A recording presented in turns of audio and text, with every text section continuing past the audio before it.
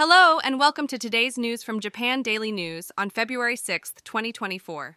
Today, we have two significant news stories from Japan and one international story. First, heavy snowfall in the Kanto and Chubu regions has caused major disruptions in transportation. Highways such as the Shuto Expressway and Tomei Expressway have been closed, and train services on the JR lines have been suspended. This has resulted in significant impacts on road and traffic conditions in Tokyo and the surrounding areas. Moving on to our international news, today marks 1 year since the devastating earthquake in Turkey and Syria. More than 59,000 people lost their lives in the earthquake, and many are still living in temporary container housing.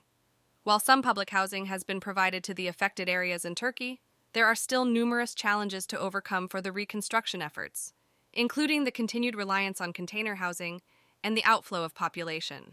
Finally, in health news, as we enter the peak season for influenza, a new method of testing is being introduced that utilizes artificial intelligence.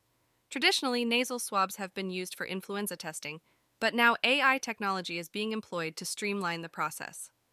This new method shows promise in improving the efficiency and accuracy of influenza testing.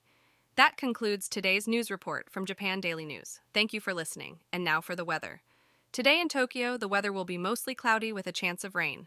The average temperature will be 2 degrees Celsius. Visit japandailynews.com for the news, yen exchange rates, and a daily Japanese proverb.